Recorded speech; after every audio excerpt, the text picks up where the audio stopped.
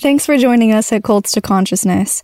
This storytelling podcast is meant to be for entertainment purposes only and does not substitute for any medical advice. We may discuss triggering topics, and we ask that you make your personal mental health a priority. Lastly, the opinions of our guests do not necessarily reflect the opinions of the host. I can guarantee you Jubilee, Middle Ground, Mormons versus ex-Mormons was not good for the Mormon Church's image. And Cardin was reason number 1, 2, and 3. Cardin said 2 to 3 times more cringy stuff that didn't make it in. John? No, it's 100% true. Bella went out to lunch with the ex-Mormons after it was over. She? Oh, wow. And she basically said, I was kind of embarrassed to be on the side that I was. Oh. I wish that I had been on your side. Who wants to defend the systemic racism, the sexism, the misogyny, the homophobia, the lies, the deceit? I feel sorry that they were put in the position. It should have been the church leaders who were defending the Mormon church. That would have been so entertaining. But inevitably, your apologetics, Cardin and Kwaku and Timber, are going to accelerate the disaffection of faithful believing Mormons, because it's not compelling. It's not credible. It's cringy. It's not thoughtful. It's not informed. So if you love the church, do yourselves in the church a favor and pass the mic.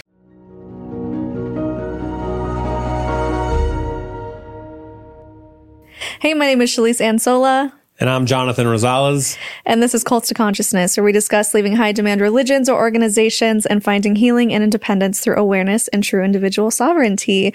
If you're only listening and you want to see all 3 of our faces today, you can go to our YouTube channel at Cults to Consciousness. It would mean the world if you could subscribe, become an advocate for people who are coming on and bravely sharing their stories. So today's guest, it's obvious I'm not in my studio. I am at Mormon Stories Studio with John DeLynn.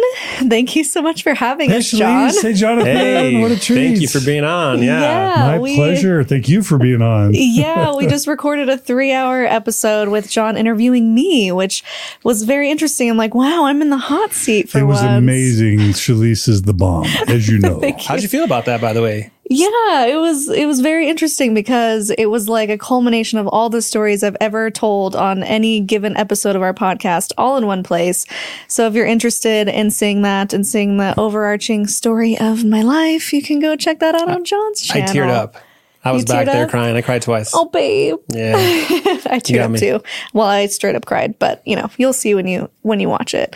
So today's episode with the amazing John DeLynn, who's been doing this for years and years, 20 plus years, right, John? This interviewing with Mormon Stories. Yeah, you are the number 1 voice in the Mormon space. And so it's an honor to be able to collab with you and to get your opinions on things. Thank you. And you were recently on a Jubilee episode. For those who aren't familiar, they have this series called Middle Ground, where they try to find middle ground between opposing parties. And John was on the episode of Mormons versus ex-Mormons. Highly entertaining, very frustrating. I was yelling at the screen a few times while watching this. John has an incredible reaction video. Highly recommend you go and watch that with everyone who was on the panel of the ex-Mormon side. And we've done a video with Kara Nuance Ho, where we talk specifically about being welcoming of the LGBTQ community. So we're going to kind of not go into depth on that prompt, but you can go check out those lives. We'll link everything in the description. So the first prompt, John, was, is Mormonism a cult? And I thought it's funny how at the bottom it had a little statistic. They had taken a poll of the general public. 78% said yes. And of course, was it all of the ex-Mormons who stepped forward? I think so, right? Yeah. None of the Mormons and all the ex-Mormons. Yeah. Yeah. So all the ex-Mormons stood.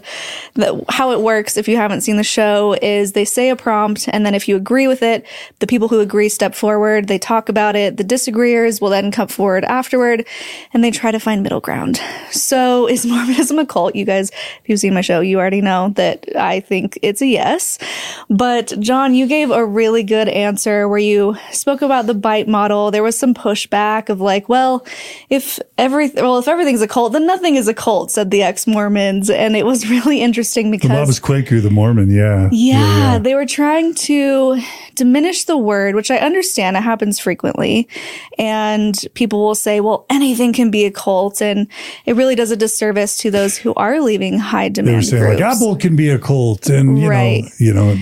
And, well, I think one of them said my show choir in high school and Star Wars, right? Yeah, right. Yeah. Which there can be a cult following of something, right? And you can have a mentality of this is the best thing and the only thing, but no one's going to care if you switch to Android. No one's going to care if you don't watch the next trilogy of Star Wars. They're missing the coercion part of the element of the puzzle. Right. That's one of the things they're missing. Yeah. And the harm. And John, you talk to that a little bit because you did mention it in the episode. You're like, okay, but let's talk about the actual harms of cults. I mean, there's that whole middle ground thing was so hard for me because I've got so much I want to say, but I'm aware that I could dominate and be obnoxiously command the whole conversation because none of those people have been doing this for 20 years or 30 years. And I wanted to represent ex-Mormons well. And, but I also wanted to give space for the amazing panelists on the group and not be mean to the other side. So there's so much I wish I had said. The first is that my favorite and simplest definition of a cult I learned from a fellow Mormon. His name's Thomas McConkie. And he once told me that a cult is any organization that won't let you leave with your dignity intact. And I thought that would have been particularly valuable to say in front of Kwaku and Cardin because they co-host a YouTube channel it's now called Word Radio. It used to be called Midnight Mormons, but they basically demean and mock ex-Mormons, make fun of them, demean them, ridicule them, mischaracterize them, smear them, slander them, lie about them.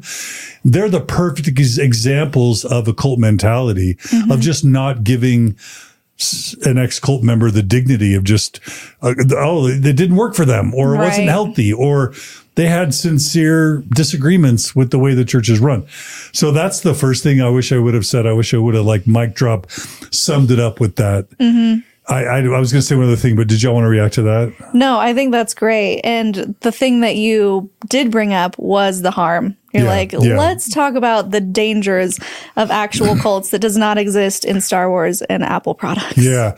And I would even start somewhere before then, because Steve Jobs never claimed to speak with God. Sure. He never claimed to represent God. He never, he may charge a lot for his product, but there's a relatively full informed consent. You're not pressured. You're not told that if you don't buy an iPhone, you won't be able to attend your own daughter's wedding or go to heaven or your salvation. Your eternal salvation will depend on whether you buy an iPad. So there's a lot of coercion. There's a lot of, claims of divine, license that a show choir, Steve Jobs, George Lucas, the Star Wars franchise is never going to make. And that's really serious. I often, maybe I said this when you interviewed me before, I think it should be illegal to claim you speak for God. I know that people believe in religious liberty, but that's just too much power to give anybody. And I think the Mormons were downplaying the severity of when Russell M. Nelson or Thomas S. Monson or Gordon B. Hinckley or Spencer W. Kimball claim to speak to God and then tell gay people that God doesn't approve of their core nature, and then they want to kill themselves. That's different than, again, buying an iPad or an iPhone or who's leading your show choir. So it was a way to diminish and trivialize, again, not the harm, because we'll get to that. Yeah. But just the truth claims of divine sanction. Because the Mormon Church, let's just be clear, the Mormon Church doesn't just say, we're one of many churches. Pick us, pick the other ones. We're all good. There are many paths up Mount Fuji. No, it's this is God's one and only true church. And, you won't be with your loved ones, your parents, your siblings, your spouse. You'll be in sad heaven if you don't do everything we tell you to do, including giving us 10% of your income and denying your sexuality for your entire life. Yeah. So, and that's not even touching the harm. And then the final thing is the harm continuum. Whether it's all the marriages that have been destroyed because one simply lost their faith in the Mormon church and then the believing spouse divorced them. All the parental alienation of parents disowning kids, or like ex-spouses trying to falsely accuse the ex-Mormon's ex-spouse so that the kids can be denied. Just the soft and the hard shunning that happens. And then you get to things like not only LGBTQ, depression and anxiety and suicide, but just straight Mormons and Mormon youth who are shamed over masturbation or pornography or sexual experimentation or alcohol or marijuana experimentation that's completely normative. But then in a Mormon context, you're literally making Jesus suffer extra because you tried a joint or whatever. Right. And so there's that harm that Star Wars is never going to cause, someone's show choir is never going to cause, that Apple, I mean, you could argue problems with Apple, but again, it's a different thing because it's not claiming to be led by God and Jesus. Yeah, the stakes are a lot different. And something that I really liked that you said was the cumulative harm. So you had mentioned, okay, you guys all agree that Jonestown was a cult or Heaven's Gate was a cult and they had mass suicides. But if you were to put those numbers against the stats of all of the deaths in the name of Mormonism, it doesn't even come close. Exactly, yeah. And some of those comments from Cardin were left on the cutting room floor, but he did make that point that he's like, I live in California and I've seen Heaven's Gate and I saw Jim Jones, and that's a cult, you know, and I'm just like, okay, add up the total deaths of Heaven's Gate and Jonestown, 300, 500, I don't know. Like that's 1 year of deaths related to, you know, a couple years in Mormonism, but then 40, 50, 60, 100, 150 years of Mormonism. I mean, I used to look at the obituaries and every week there'd be a teenager who it mentions their death and they were in show choir and they, you know, loved theater and all of a sudden they're not alive anymore. And, you know, we all know what was going on there with the LGBT Mormon youth suicide epidemic.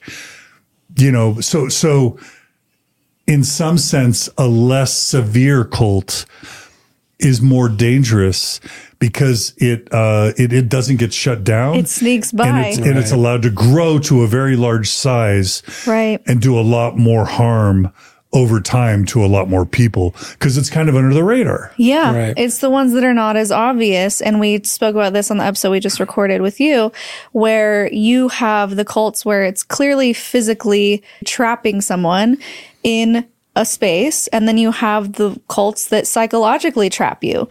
And those are the ones that are almost more dangerous in the sense that you said you can go your entire life not even realizing you're imprisoned in your mind. You're self-policing. You are living in this guilt and this shame that fully informs all of your decisions and does control your life without even being aware of it. And that's extremely dangerous. Yeah. You know, you gave such a thoughtful response to that. The first thing I want to know is like, what did they have to say to that? But more so in general, it seems like you're probably going to present a lot of facts. Do you feel like you guys just overall, after it was done, the debate, that you took it home and you won that one? I mean, I do. But I want to say that with a few asterisks. One is that like it's fish in a barrel. Like who would want to defend the Mormon church? And by the way, for the record, I still have a lot of love for the Mormon church. I still believe the Mormon church does a lot of good. And so I'm always ambivalent about even calling the church out because a lot of people, there are degrees of harm. And there are people who had really fantastic Mormon upbringings that don't report a lot of trauma, a lot of abuse, a lot of coercion. They had progressive parents. They weren't shamed sexually. They married who they wanted to marry and they've had the life they want to have. Sure. But having said that, who wants to defend the systemic racism, the sexism, the misogyny, the homophobia, the lies, the deceit? Like I couldn't defend it even when I was a Mormon. And so I feel sorry that they were put in the position. It should have been the church leaders who were defending the Mormon That would church. have been so entertaining. But those dudes don't even grant media interviews. And if they do, it's like you can only ask 3 questions and we vet them ahead of time. And all our handlers are there to stop the interview at any time. There was a time when Gordon B. Hinckley would go on Larry King Live. I remember that. And he would answer questions for an hour, the hardest questions, or he'd go on 60 Minutes and, field questions from Mike Wallace. But now they don't, just because the internet's just, it's caught up to everybody. So anyway, I do feel sorry that they had to, that they were defending the indefensible. And so I want to acknowledge that we won, but the playing field wasn't level to begin with. Sure. Yeah. Having said that, I don't think, and this isn't a jab on Jubilee, I don't think the people that got chosen were the best representatives from the church, in my opinion. I think they would have done much better to have like a Patrick Mason, a Jana Reese, really thoughtful Mormon scholars who talk about Mormonism for a living. A Christine Harris, I don't know. I could name 100 people that would have been better than Cardin and Kwaku, specifically. And then the final thing is just those guys, they don't deal in the world of evidence and facts, especially Cardin and Kwaku. They're apologists in the worst sense of the word. And what I mean by that is they don't gather evidence, look at it objectively, and then report on the evidence.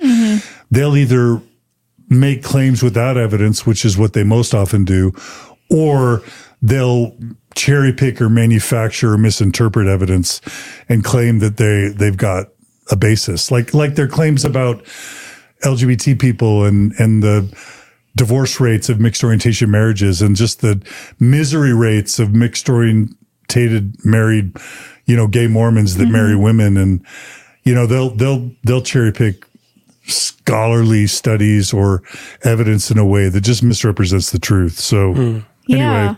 And that's another reason I wanted to do this video with you, John, because there's people, our viewers, who are like, okay, Mormonism clearly sounds crazy and we know all of these things about it. How are people still believing it? Yeah. And so I wanted to have you on to speak about this interview, but also give our audience an idea of this is what your general roundabout Mormon would say to these questions, to these hard questions. This is how they respond. This is how they justify it, because I think it's important to also understand their perspective so we can be a little bit more compassionate as well and not just be like, you stupid idiot, you're in a cult, because it's so much more complicated than that. And we want to give them the respect of, we understand the mentality in the headspace that you're in, because, well, we've both been there, but also just giving them a voice of, okay, these are the arguments. Now you guys can see how you would feel if someone were to present that to you. And also the behind the scenes, which I thought would be really interesting. So the last point that was made in that little bit was Kwaku said, yeah, but is this really a Mormon problem or is it a Western American problem as far as the harm caused by these groups? And then it kind of ended. And so I wondered if you remember any sort of responses to that or why it just abruptly cut off. Yeah. I mean, they recorded for, I think, almost 3 hours and the actual video ended up like 50 minutes. So there's so much that got left on the cutting room floor. Yeah. That conversation towards the end, and I don't remember what that was pulled from, that Kwaku clip specifically. So I don't know that I even totally remember, but I mean, it's true that all people cause harm, all organizations cause harm.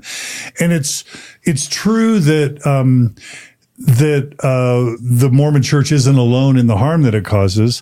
And by the way, there's a lot of mainstream Christian faiths and even secular traditions that cause harm that maybe wouldn't be classified as cults, but that are still have a history of racism and sexism and homophobia and misogyny. So, I mean, what I felt Kwaku was doing there was sort of whataboutism.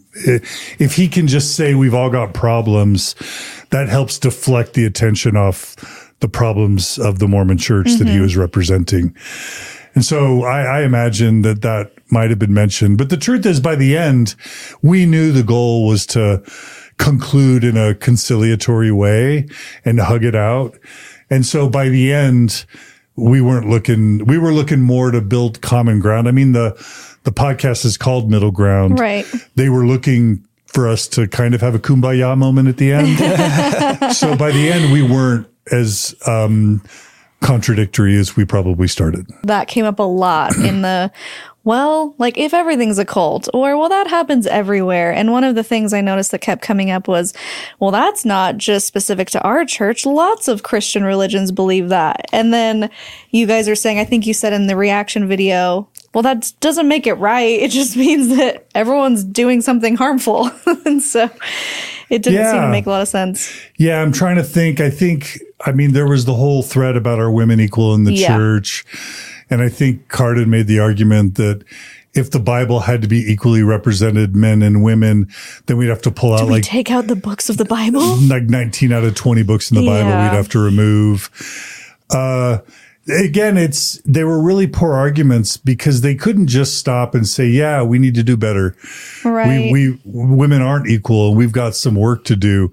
Like, wouldn't that be classy to just say, hey, I love my faith. I still believe in it. And a couple times Kwaku did that. And I'll just give Kwaku credit. He stayed back on at least two of the questions. One was, are LGBT people welcome in the church? And Kwaku stayed back for that one. And then I think both Kwaku and Bella stayed back on the question of whether men and women are equal in the church. Yeah. Right. And to their credit, you asked Jonathan whether I thought we won. Bella I think you may have heard this. Bella went out to lunch with the ex-Mormons after it was over. Oh, wow. And she basically said, I was kind of embarrassed to be on the side that I was. Oh. I wish that I had been on your side. And so I think Bella feels like we won too. Not to throw her under the bus. Well, she's a convert as well, which gave a really refreshing perspective because it seemed like she was more grounded in her arguments. And she was one who did say, no, men and women are not equal, as you mentioned. And before we get to that one, the next prompt was the church welcomes the LGBTQ community. And we don't need to go too into depth because we did speak with Dylan, who was there, and Kara on this, but I feel like just to get it in there, guys, there was a moment where we were speaking about, or they were speaking about, if they had it the same as far as trials, or like, oh, it's so hard to be gay, but I also have trials. And Garden said, you don't think I wouldn't trade a little bit of Temper's gayness? Temper was one of the Mormon men who was in gay relationships and then disavowed that quote lifestyle and married a woman and had kids. So he said, you don't think I wouldn't trade a little bit of Temper's gayness for 20 years extra on this earth because he was dealing with, or is dealing with, leukemia. And everyone, I mean, I audibly gasped. Yep. Right? You were watching it with me and I was like, he did not just say that. And I think everyone had the same reaction. So, John, what were you thinking in that moment? Well, I was so glad when Jillian called that argument disgusting. I mean, on the one hand, man, if he really has cancer and he wasn't lying, that's sad. Of course. On the other hand, when the question is about a marginalized group, like straight man tears as a way to sort of like commandeer the sympathy and attention towards him, it's not super appropriate. Mm-hmm. Also, it pathologizes something that has no business being pathologized. And I'm so glad Jillian called him out on comparing being gay or lesbian to having leukemia. But, you know, everyone is very quick to say that gay people get cancer too. So it's not like that's even a really good comparison because you could be gay and have leukemia. It's not, being gay is not an illness. It's not a sickness. It's not something that is being gay is considered a sin. It's considered being wrong. You have to change your whole identity in order to be okay in the eyes of God, according to Mormonism. That's not the case with leukemia at all. Were you guys given these prompts beforehand before you showed up? So you had no idea what to expect. You just showed up. That's a nuanced answer. So we weren't given the prompts beforehand. We weren't told who would be showing up beforehand. They did invite us to submit prompts. And I think 4 to 5 of the prompts they used, I submitted. Nice. Now, that doesn't mean they didn't have those of their own accord, or that other people didn't submit them to.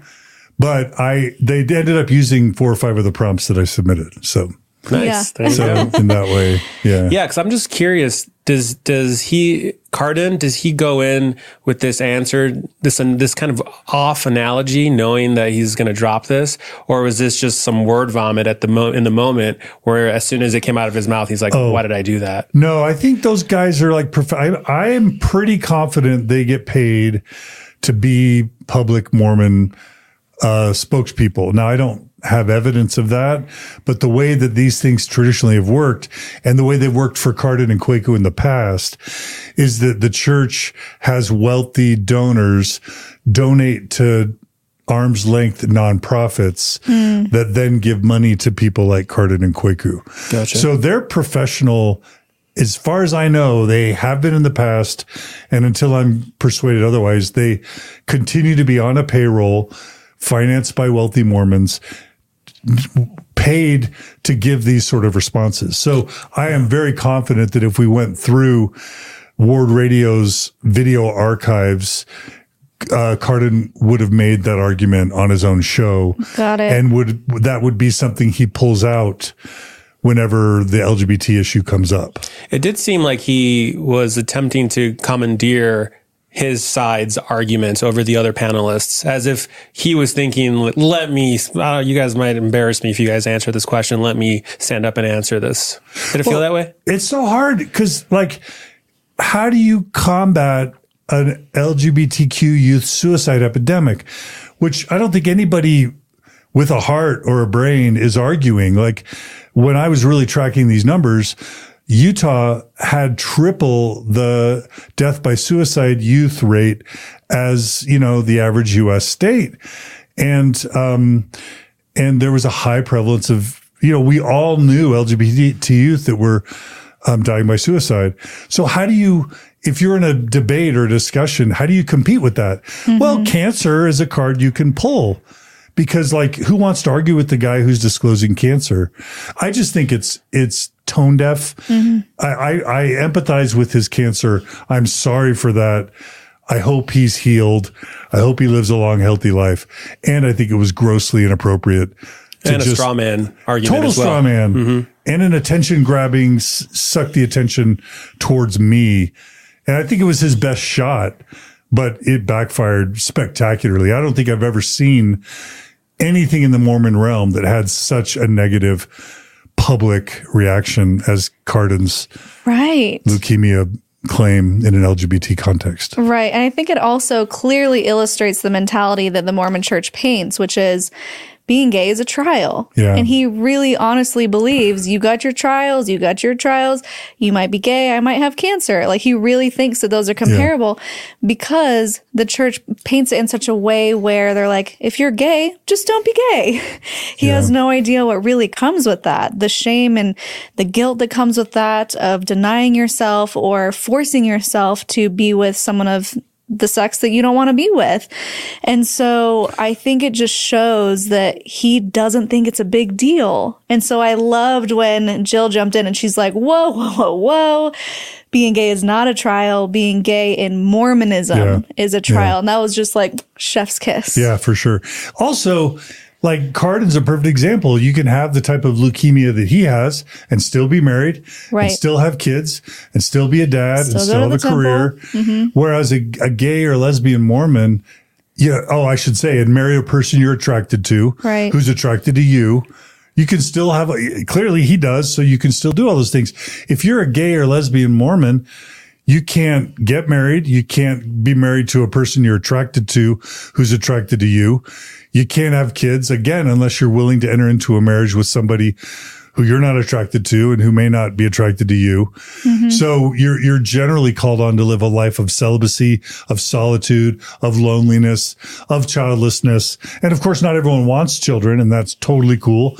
Not everyone wants to get married, and that's totally cool. Mm-hmm. But a gay or lesbian Mormon, unless they want to marry someone that not only are they not attracted to, but in many cases, they're repulsed by from a sexual perspective. Sure. Imagine being married to somebody who you had aversion for, who, when you had an intimate sexual act with them, you would turn your back to them afterwards and sob because you just had to have sex with somebody who repulsed you. I mean, if you're a guy and you're straight, imagine being forced to have sex with another guy or a woman.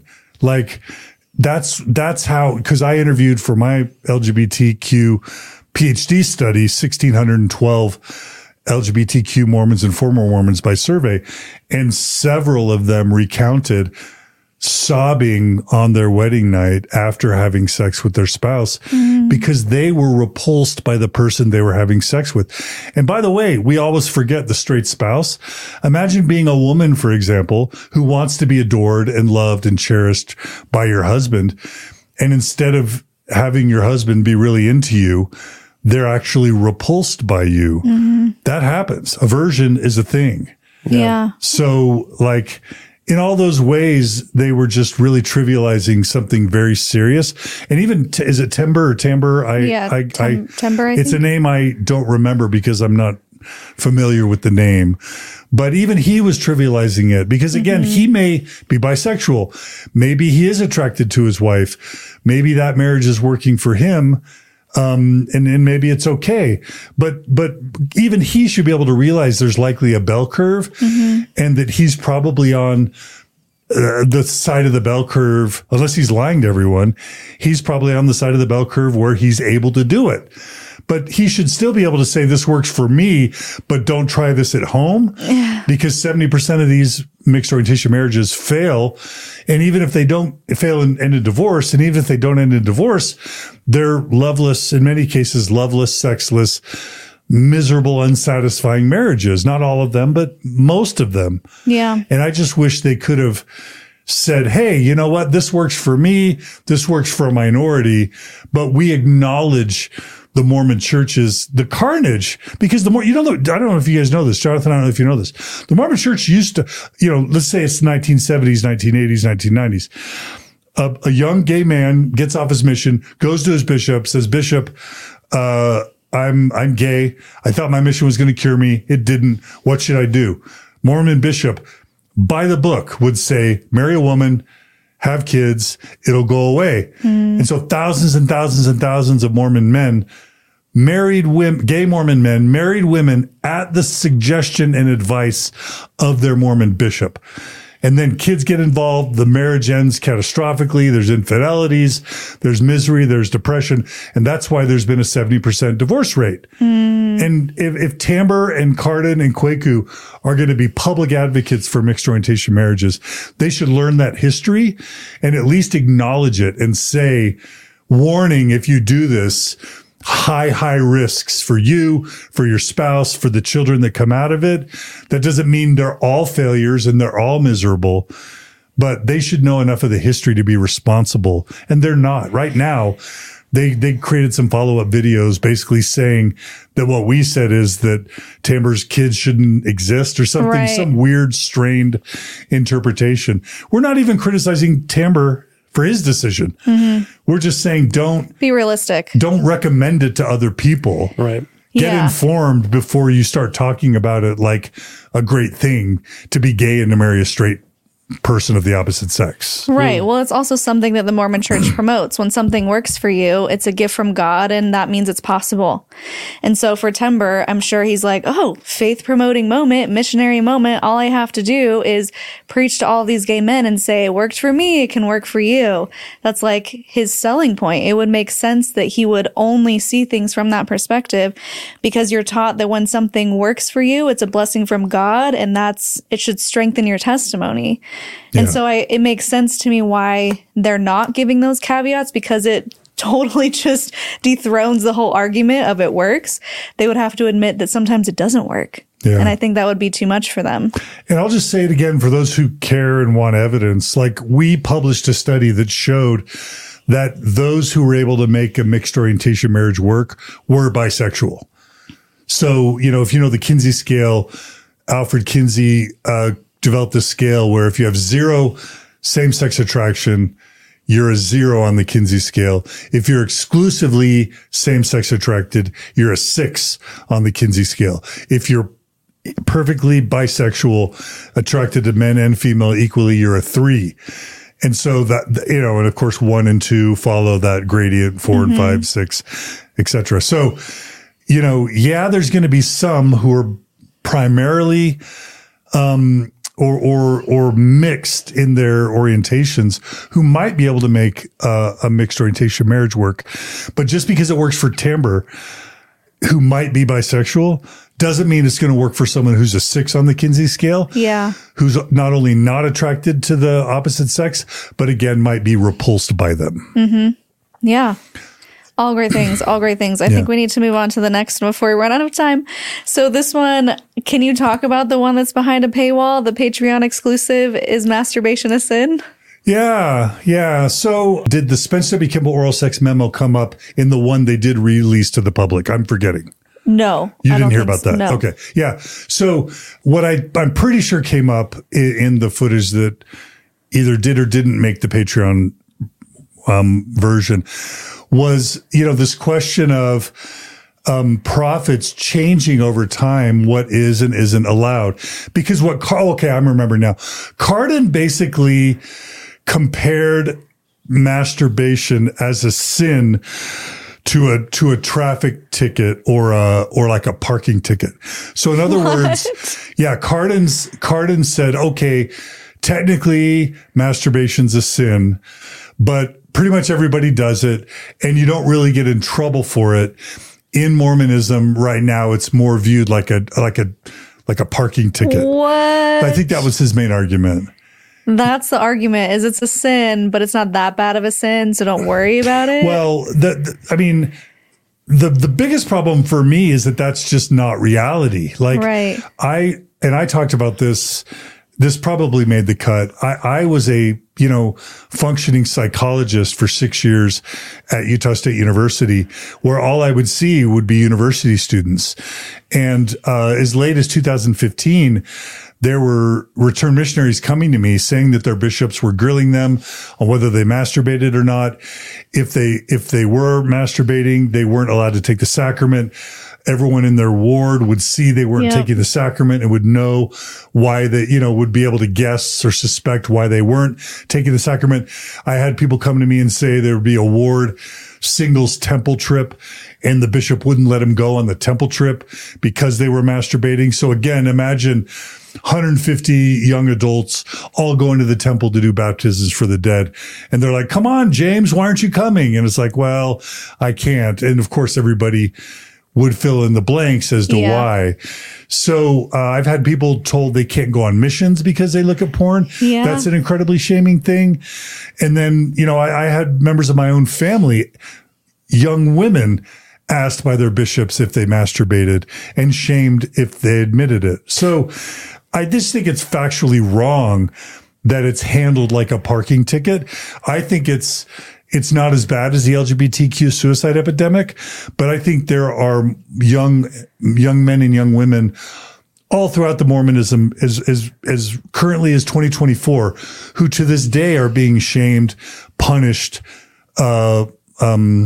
by Mormon bishops and grilled by Mormon bishops for porn and masturbation. So does a Mormon have to tell their bishop every time they masturbate? It depends on the bishop. So that's the thing.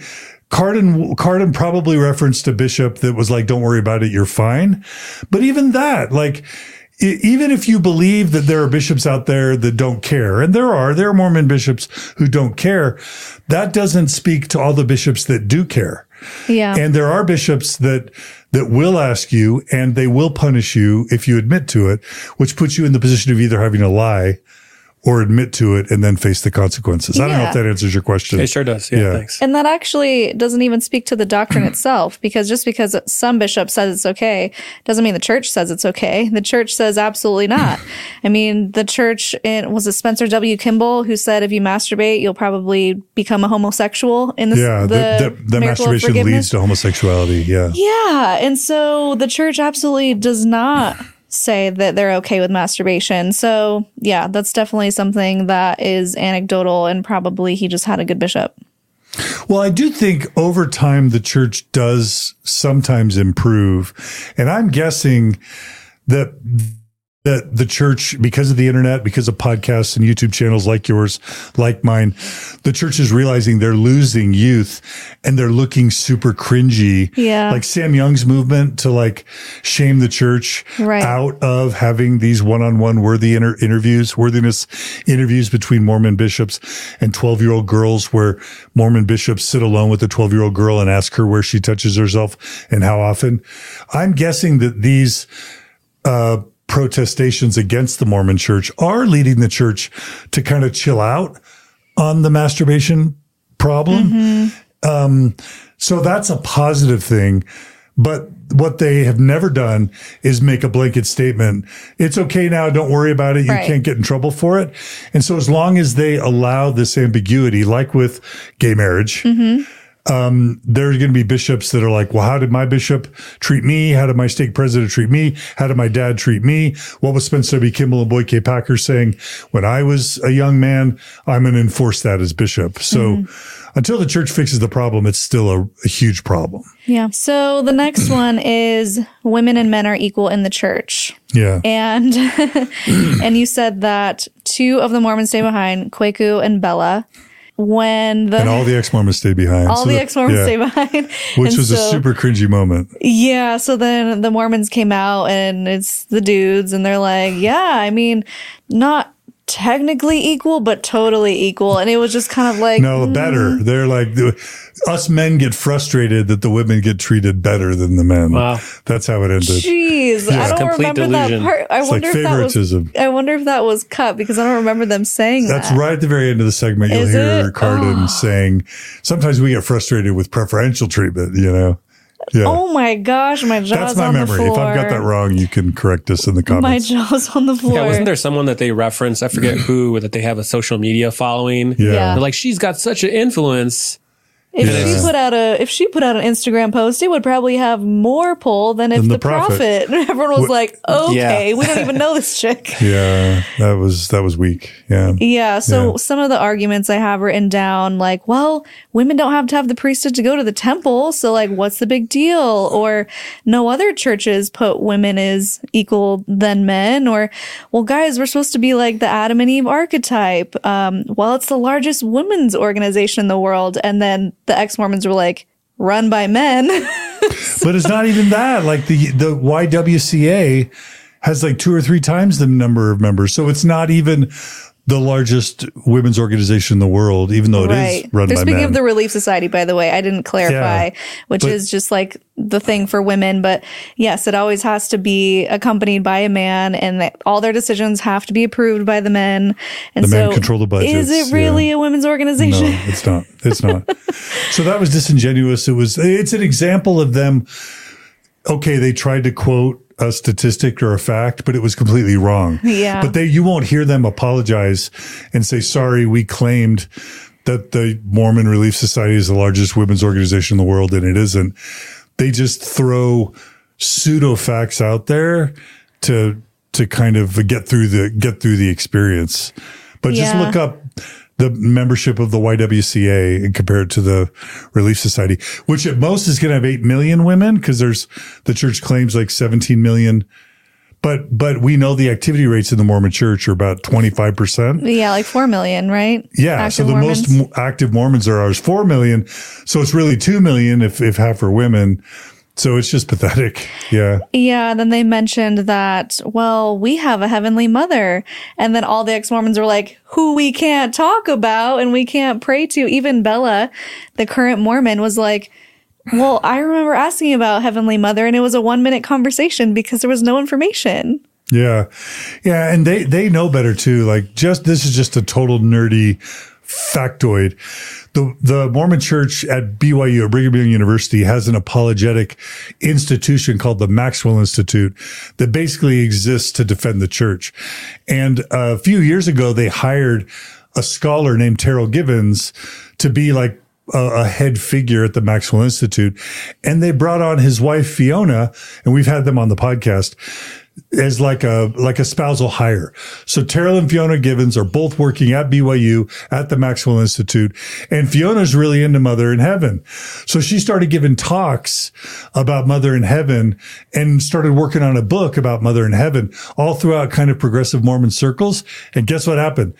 The church leadership got uncomfortable with Fiona talking about Mother in Heaven and told her either stop talking about Mother in Heaven publicly or we're going to let you go. And so either they let her go or she resigned.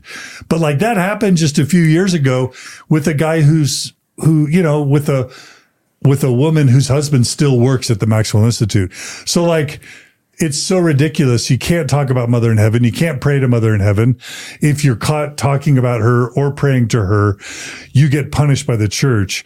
So it was totally disingenuous comments they were making about how much we love and celebrate and honor Mother in Heaven. To this day, women and men are getting published for even talking about her. Yeah. And in your reaction video, you talked about how they cut a lot of the stuff out about Cardin saying, well, you just want the priesthood. You just want the priesthood. Yeah. And the ex-Mormons are like, we didn't even bring up the priesthood. Yeah. And for those who aren't familiar, the priesthood is basically the special power given by God to basically every man. And every 12 years on, you get the priesthood, the power of God, and you can give blessings with this power. You can prepare the sacrament, bless the sacrament. You can administer the sacrament, become a bishop, go on missions. You can heal the sick. Yes. With oil. You can become a bishop. You can become a prophet in the church. Like you can lead the church, unlike women who just can't lead the church. Like all important leadership positions in the Mormon church are led by priesthood holders who are men. Which I also find interesting. Someone in our comments mentioned that they were a woman in the church who was doing temple work and they were given the power of the priesthood to do anointings. Have you heard anything about that? Yeah, women perform temple ordinances in the temple with women. Okay. And they do it by the power of the priesthood. And so that's like one of the, in my opinion, lame apologetic answers is even though women can't do the sacrament or be leaders in the church, in the most sacred place in the temple, they can still perform those temple rituals on other women. They can put oil on people. I mean, or like, prepare them for their endowment. Yeah. Like put their shield on. They do the washings and anointings, which is this weird little oil temple ritual. But again, that's scraps, right? Isn't that scraps? Yeah. There was a moment where, and I forgot to mention this in our interview together, where I was really sick and I needed a blessing. And my dad, I think, was living in Oregon at the time. And my mom told me yesterday, she goes, yeah, and I knew the neighbor who was in the council, the bishopric, was sleeping with the secretary. I knew he wasn't worthy to give you a blessing. And so I did it myself. And she gave me a blessing with the power of the priesthood, even though she wasn't supposed to. And I felt like it totally worked. But it's one of those moments where if anyone were to find out, she would have probably been punished for doing that. For sure. Yeah. That's such a weird thing that like a Guatemalan single mom can't lay her hands on her sick son's head and heal him. She's got to call like the local missionaries or the local elders quorum president to come bless her son. Like God's going to bless the sick son with a superior blessing if it's a Mormon man in a white suit with oil versus just this humble mother who has faith and loves her son. But in Mormonism, that mother's healing blessing for her son is going to be less powerful. And it's God who's going to make the white missionary from Utah's blessing effective. Like what kind of God would do that? It makes no sense. So in your opinion, John, because they're like, especially Cardin, he's like, I don't know. What do you want? Just tell me what you want then, women. What do you think would be a good solution to make men and women more equal in the Church of Jesus Christ of Latter-day Saints? I mean, it's funny because when the ordained women movement happened back in 2013, the cynical kind of ex-Mormons were like, Mormon men have a unicorn and the women want one too. In other words, the priesthood isn't real.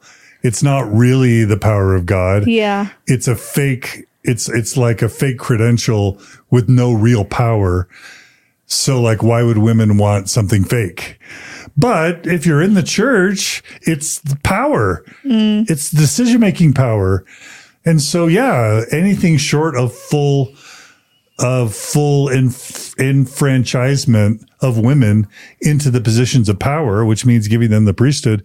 Well, I mean, do any of us agree that separate but equal drinking fountains or separate but equal schools for black people versus white people versus Hispanic people, do any of us think that's a good idea in 2024? Like separate but equal got struck down in like the 50s, if I have that correct. So like this idea of separate but equal, women get their things and men get their things. And it just so happens that men get to make all the decisions and control the money and women get to be with the babies and serve casseroles. That's never going to work.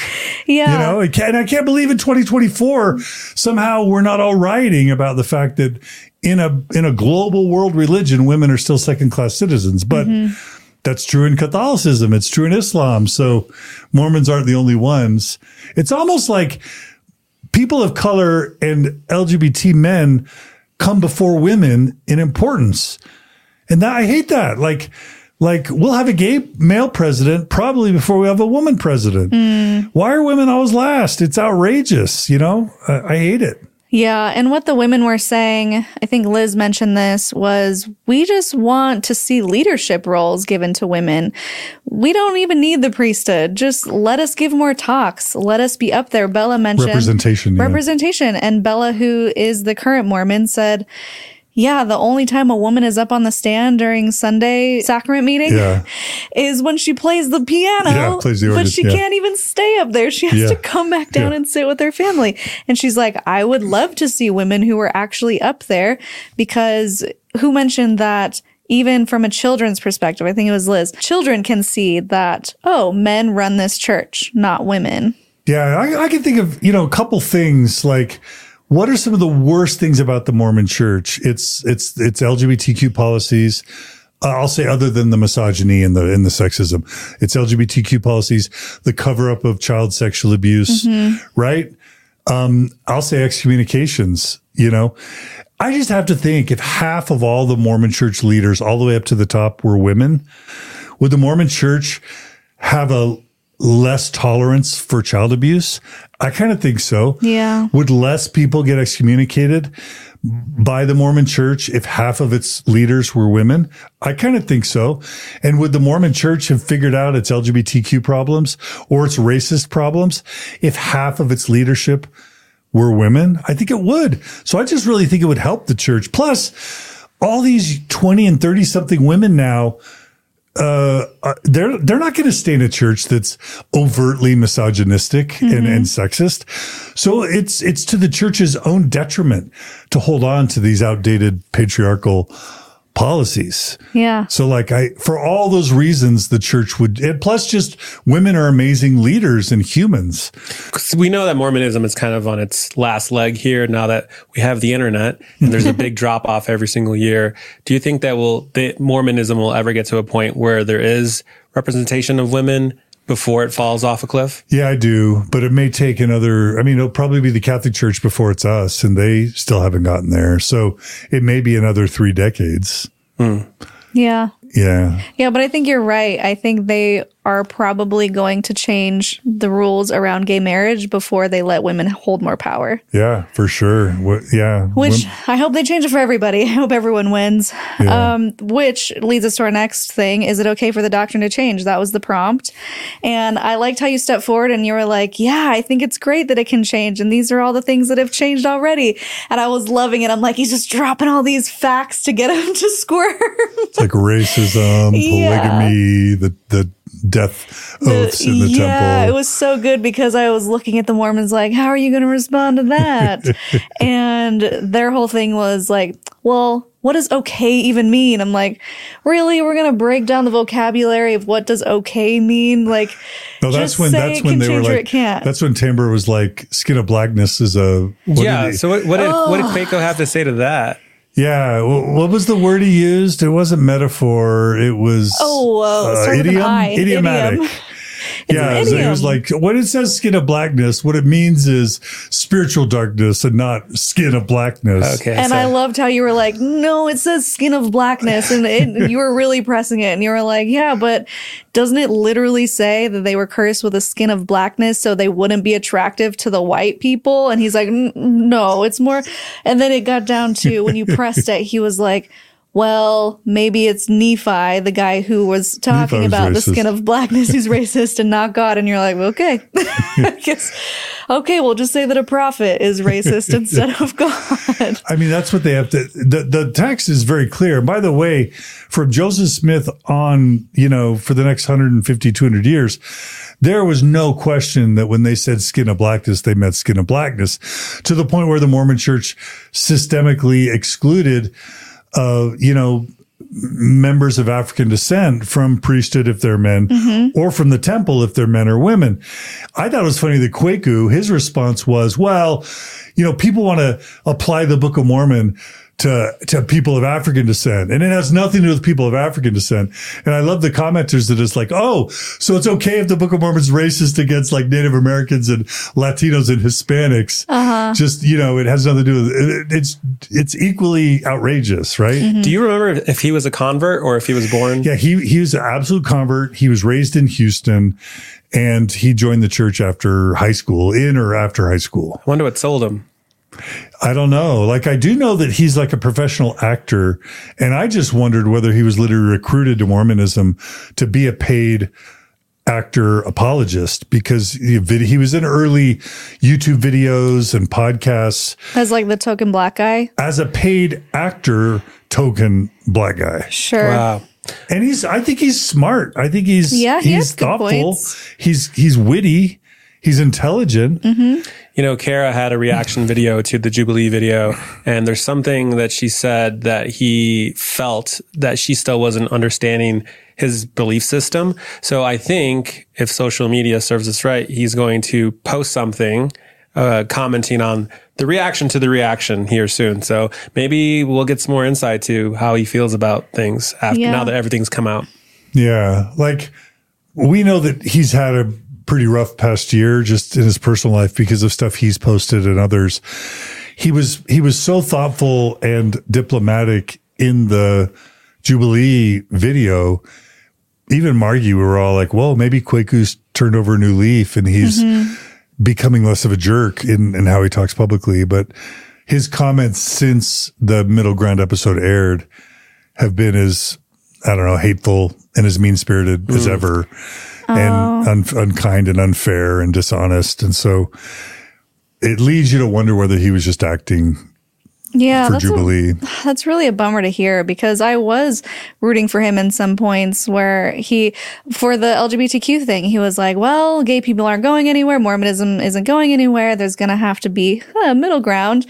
And I was like, yeah, that's a very progressive thing to say, where it seemed like he was on board with the doctrine changing because he wants to create less harm. And so it's really frustrating to hear that on a different spectrum, on a different side of the story, in a different podcast, he's saying mean-spirited things. And that's so typically Mormon to code switch. I mean, we all code switch, but it's so Mormon to speak one way to the public and then totally different way to your people behind closed doors. Yeah. Gordon B. Hinckley did that. When Larry King's saying, do you guys believe in polygamy? He's like, no, it's outdated. We don't believe that anymore. We don't practice it. We don't.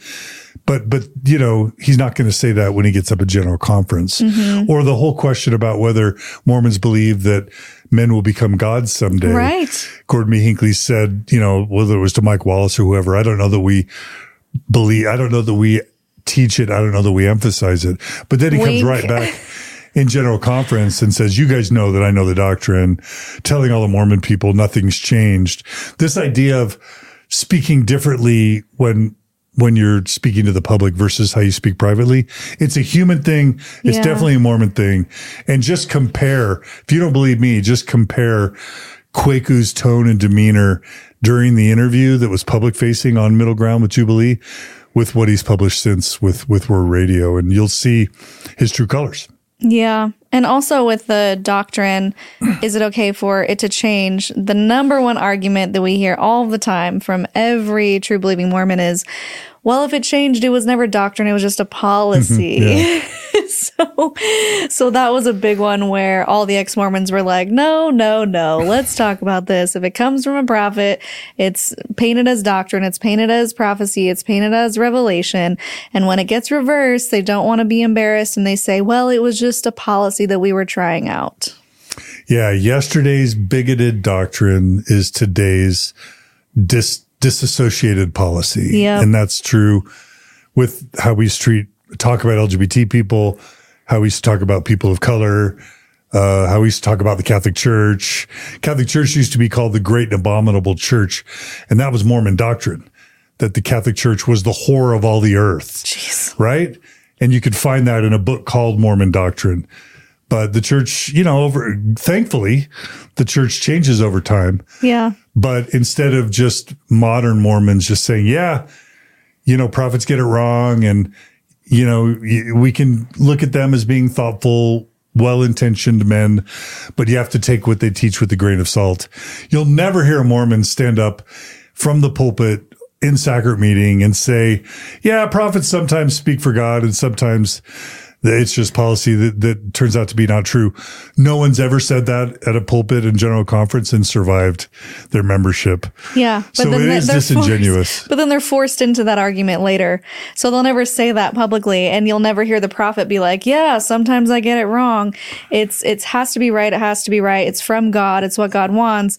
But then when they're backed into a corner, it's, well, sometimes they're speaking as men. And then I think, was it you that you were like, okay, so how are we supposed to know when they're speaking for God or speaking as a man? Yeah. And there's no way to know. I used to joke that, how do you know if a prophet's speaking for God, his mouth is moving? Yeah. Because anything that was said in the past is probably not true anymore. Yeah. You know what I mean? Unless it's like Jesus, died for us, like super generic Christian things that are true across all the religions. Okay. Those have changed some, but we've still kept the basics. There's a God. Jesus died for our sins.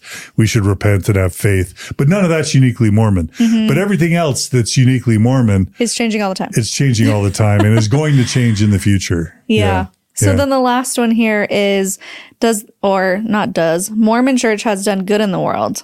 Yeah. Which is a statement. And you step forward on this one. I think there's no question the Mormon Church has done a lot of good. It's like the U.S. government. The U.S. government has done horrific things in Latin America and in the Middle East and to its own people. And it's done a lot of great things. So yeah, I'm not the type of ex-Mormon that is just going to say the church is all evil and only hurts people.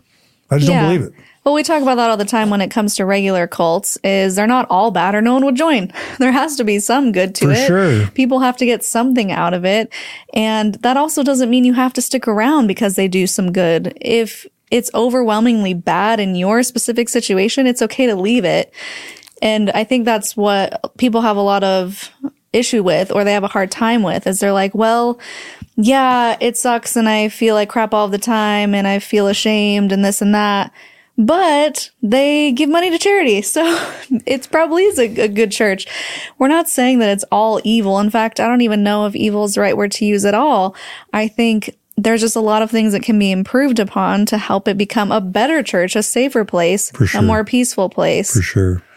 Yeah, I don't know if this is true. I haven't fact checked it, but I think the Volkswagen Beetle was developed under Hitler. I think the Autobahn was developed under Hitler. Bad people, bad leaders can do some good things. That's just a fact. For me, I'll never forget the documentary Wild Wild Country, the cult documentary that I watched, along with Holy Hell and even the Nexium ones. One of the things that's common for every cult documentary I've ever watched is that the ex-cult members will say, that was the happiest time of my life, was when I was in the cult. Because you have meaning and purpose and community and identity and spirituality, and you have a cause that you're fighting for, and all your questions are answered, and you fit into this cog. And, you know, if you curry favor with the leader, you're probably getting some sex and some money on the side. Like, from one standpoint, what's not to love? But just because you're loving being in a group doesn't mean it's not deadly Harmful. to you eventually or to somebody else, right? Or harmful. Yeah. Yeah, that's a great point. Did you want to add anything, babe? No. Yeah. Well, that concluded the Jubilee interview, and those were all great points. Thank you for sharing your behind the scenes and your expertise. Was there anything that you wish would have been in the cut that they cut out? I mean, yeah, Jillian gave a really good comparison of being gay in the church to being like a pet dog. Like people will pat you on the head. They'll give you the scraps, but you're not allowed a seat at the table. I really wish that had made it in. Yeah. Honestly, it's so funny because Cardin and Kwaku, you know, they obviously lost the discussion. So they were complaining about the edits, that the edits were biased. And I said this in my reaction, like they are so lucky for all the stuff that didn't get included, all the cringy, awful stuff, because Cardin said 2 to 3 times more cringy stuff that didn't make it in. John? No, it's 100% true.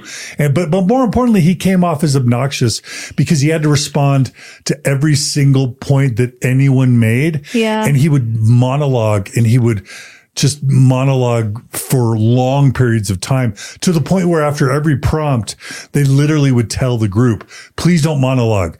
Please don't monologue. And we all knew they were talking to Cardin, but he wouldn't stop. He like literally couldn't stop. Yeah. So I think it's ironic that they've been complaining about the edits being favorable to the ex-Mormons. I think the edits and the cringy stuff that they left out was much more favorable to Cardin, in my opinion. Wow, that is terrifying to even think of, because every time he spoke, I was like, oh no, he doesn't see it. Like I like, how long is the church going to want him being one of the main spokespeople for the church? Right. Like there's I can guarantee you Jubilee, Middle Ground, Mormons versus ex-Mormons was not good for the Mormon church's image. Yeah. And Cardin was reason number 1, 2, and 3. You know, for that. And I don't hate the guy. I think he's smart and talented, but he doesn't represent the church well. 2 things that are weird are, number 1, he doesn't realize how poorly he represents the church, and he keeps going, doing the same thing, thinking somehow he's doing the church a favor. Cardin, you're leading people out of the church because the way you advocate for the church is unchristlike and it's cringy. You know, and if you don't believe me, just go read those comments. It's not because Jubilee edited the video it's because you say cringy, weird, awkward, inappropriate things loudly and obnoxiously, and you don't read the room. So it's weird that he doesn't see that. And if he really loves the church, he just passes the mic to other people. But how long is the church going to let people like Cardin and Kwaku and Tamber represent them? Because they're probably the most prominent Mormon voices in the world right now. In the world. Is there another Mormon-themed YouTube channel that has more subscribers and views? Even Faithful. They're certainly in the top 3.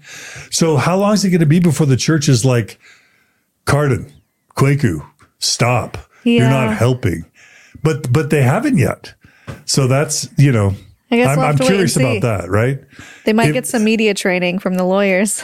I don't know. I just don't. How did they convince any millennials or Gen Zers or Gen Xers to rejoin the church or to join the church? I mean, I would say definitely not. I would say their audience is or are the people who are currently in and need a reason to be biased and homophobic and need a reason to be like, see, they get it, and validating their own painful thoughts about the church. But it's always been my experience that apologists end up accelerating the disaffection of believing members, because it's one thing to have cringy beliefs, but to like know the world is watching Jubilee Middle Ground, and then to see Cardin and Kwaku and Tamber give those cringy, lame, uninformed explanations, like that causes believing Mormons to start doubting and questioning,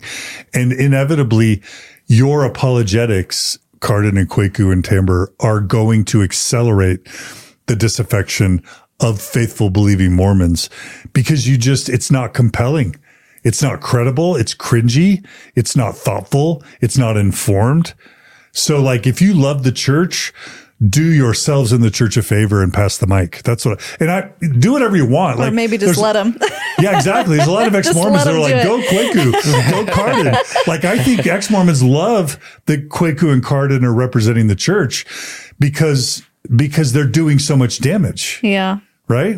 But I don't feel that way. I'd rather the church, I still consider myself Mormon culturally, and I want the church looking as thoughtful and as wise as possible because it reflects on me at the end of the day. Yeah. So I wish the church would just get better spokespeople. Yeah. Well, on that note, does that lead into a Linda Listen moment? Yeah. Did you have a Linda Listen, John? Sassy statement that you want to make toward anyone or something inspirational for our viewers? Yeah. Linda Listen, Cardin and Kwaku, pass the mic. Linda, a.k.a. Cardin and Kwaku. Yeah. Pass that mic if you want to do yourselves in the church any favor. Yeah. Well, this was awesome. Thank you again. Thanks for joining us, Jonathan. Yeah. And I think that's about it. So everyone, if you're not already subscribed to John's channel, Mormon Stories, do that.